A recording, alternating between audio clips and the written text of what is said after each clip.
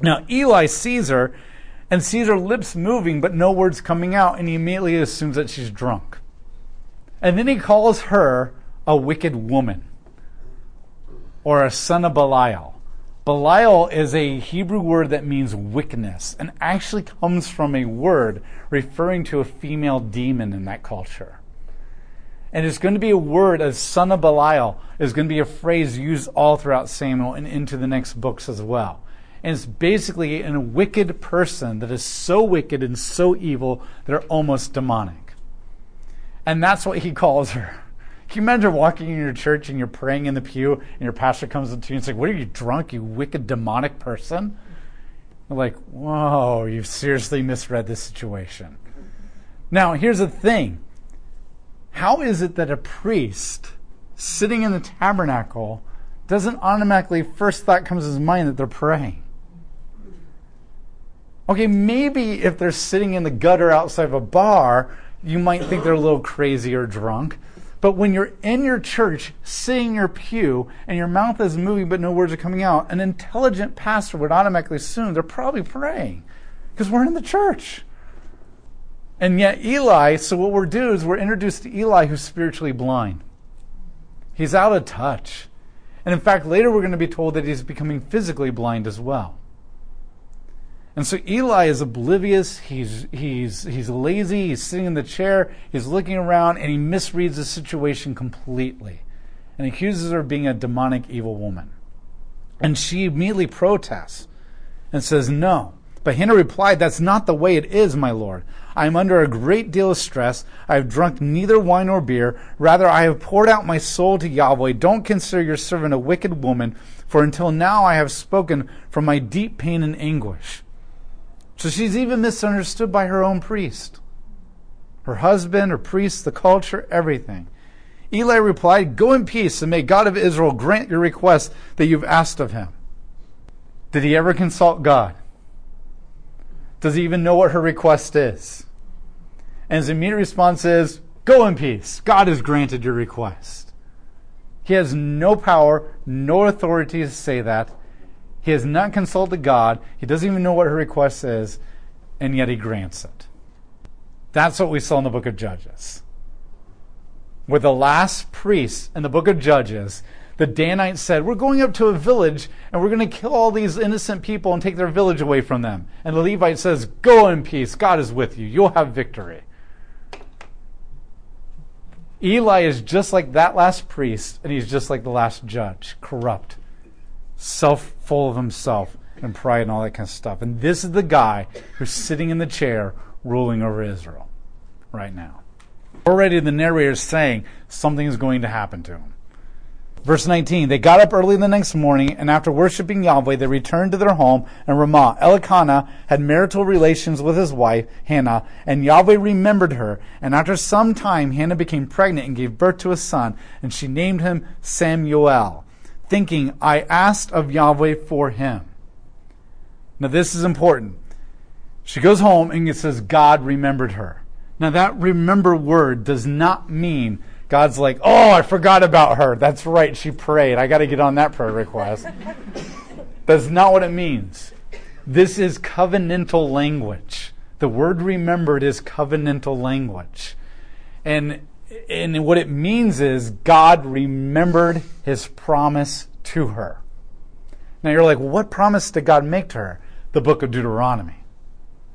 In the book of Deuteronomy, in chapter 27 and 28, God specifically said, "If you submit to me and you surrender to my will and you pursue me with all of your heart, with all of your life, and all of your everything, then I will open the gates of heaven and blessings on you. You will have children, your crops will be fertile, you'll have an abundant number of them all." And so God made a very specific promise to Israel that if you do this, this will happen. And so she has surrendered herself, humbled herself. She's made it clear that God is her king and her true king. And she has obeyed him, and God has remembered his covenant promises to his people, which means the word remember means he's going to act upon it. He's going into action, and he's going to put into action what he promised in the covenant, because she did it. It doesn't say anything about her being perfect. It doesn't say anything about her being this obedient woman in every kind of a way. What we see is a woman who has humbled herself before Yahweh, given her heart and everything to him, and God is saying, I'm going to give you good covenant promises. And this is your first example. And notice that the book does not begin with a man. The book does not begin with a king. The book begins with a very marginalized, humble woman as the prototype and the example of what it means to be a woman or a man after God's own heart. She is not perfect. Her family situation is not ideal in any kind of a way. Her culture is jacked up. Yet despite that, she has made Yahweh her king. And she has placed her life in his hands, and God is putting into action his covenant promises. Because Deuteronomy ultimately said, I know that you will never be completely obedient, but if you give your heart to me, then I will give you blessings. And that's what she's doing. And just like the book of Exodus begins with women as the heroes, not men, the book of Joshua begins with women, the book of Judges, we're seeing the same thing here. And so Hannah becomes the prototype, the example of what it means to be a man or a woman after God's own heart, despite oppression, suffering, marginalization in the culture. Notice too that she didn't start a movement to seize back power and to take it all. Okay? She surrendered herself to God. And God did not make her life this amazing, awesome, powerful life over the culture. He blessed her. She is the shining example of a feminine character. Someone who ultimately submits to Yahweh. So she has a child, and she names him Samuel. There is going to be a word that's going to be repeated over and over again in the book of Samuel, and it's the Hebrew word sha'al. S-H-A-A-L. Sha'al. Sha'al means to ask. And sha'al is going to be a repeating phrase all throughout this book. And it's going to be a pun that's going to be used. And one of the first places you see it is in Samuel's name. Now, Samuel's name doesn't literally come from the word sha'al. And Samuel's name doesn't literally mean because I asked God. Because it doesn't. It's a different Hebrew word. But it's a pun. A lot of times in the Bible, God will not only use a word to communicate a meaning, but he'll pick a word that sounds like another word to communicate that meaning as well. Like S-U-N and S-O-N. They sound the same, but they're completely two different definitions. But you can do a lot of plays on words there, even with like Jesus. Jesus is the Son, but the Son is powerful, amazing, that kind of stuff. So there's puns you can play. So Samuel's name is not an etymology means he asks. It sounds like phonetically in a pun he asks. And the word El means God. So it's I asked of God. So just like Manoah named her son, one like the sun god, Hannah is naming her son, I asked of Yahweh and he gave to me. And there's a very honoring thing here. And where you're also going to see this word showing up over and over again is ultimately the people are going to sha'al of Yahweh a king. And God is going to give them Saul, who comes from the Hebrew word sha'al, meaning the one asked for. Now what we have is we have Hannah, who humbly presents herself before Yahweh, surrenders to his kingship, and she asks, and God gives her a blessing that's going to be a blessing to her and the entire nation. Samuel. Because I asked and God gave. The nations in chapter 8, or Israel, is going to ask for a king that's like all the other nations and not like a king that God wants. And they're going to ask for that, and God is going to give them exactly what they asked for, and his name is going to be asked, Saul. And he's going to end up exactly like a king like all the other nations, a tyrant. And in this way, God will give you exactly what you ask for. And in some ways, the lesson's being taught, be careful what you ask for because you just might get it. And what the difference is, those who humble. When she humbled herself, she got blessings. When the Israel said, we want, give it to us now, because we're in power, then God gave them consequences and judgments. And this is where you see Deuteronomy happening, because Deuteronomy chapter 27 says, if you submit and humble yourself, then I will open the floodgates of heaven and blessings. But if you make yourself your own God or go after other gods, then I will bring these cursings. And this is why it's called a Deuteronomic history. Because we're going to see this in Hannah, the blessings, and we're going to see this in the people in Saul, the curses. God will be true to his promises, both good and bad. See, we often think God is faithful to his promises, but we forget that some of his promises are also judgments for sin. And if you want God to be faithful to his promises in the good things, you also have to want him to be faithful in the judgments. And he is faithful in both ways. And so this is Hannah. Verse 21, the man Elkanah went up with all of his family to make the yearly sacrifice to Yahweh and to keep his vow. But Hannah did not go up with them. Instead, she told her husband, once the boy is weaned, I will bring him and appear before Yahweh, and he will remain there from then on. Now, already the narrator is creating some suspension because now you're like, oh, wait a minute, is she not going to honor this promise? The boy is born, and now she's like, yeah, but when he's weaned, then I'll give it to him.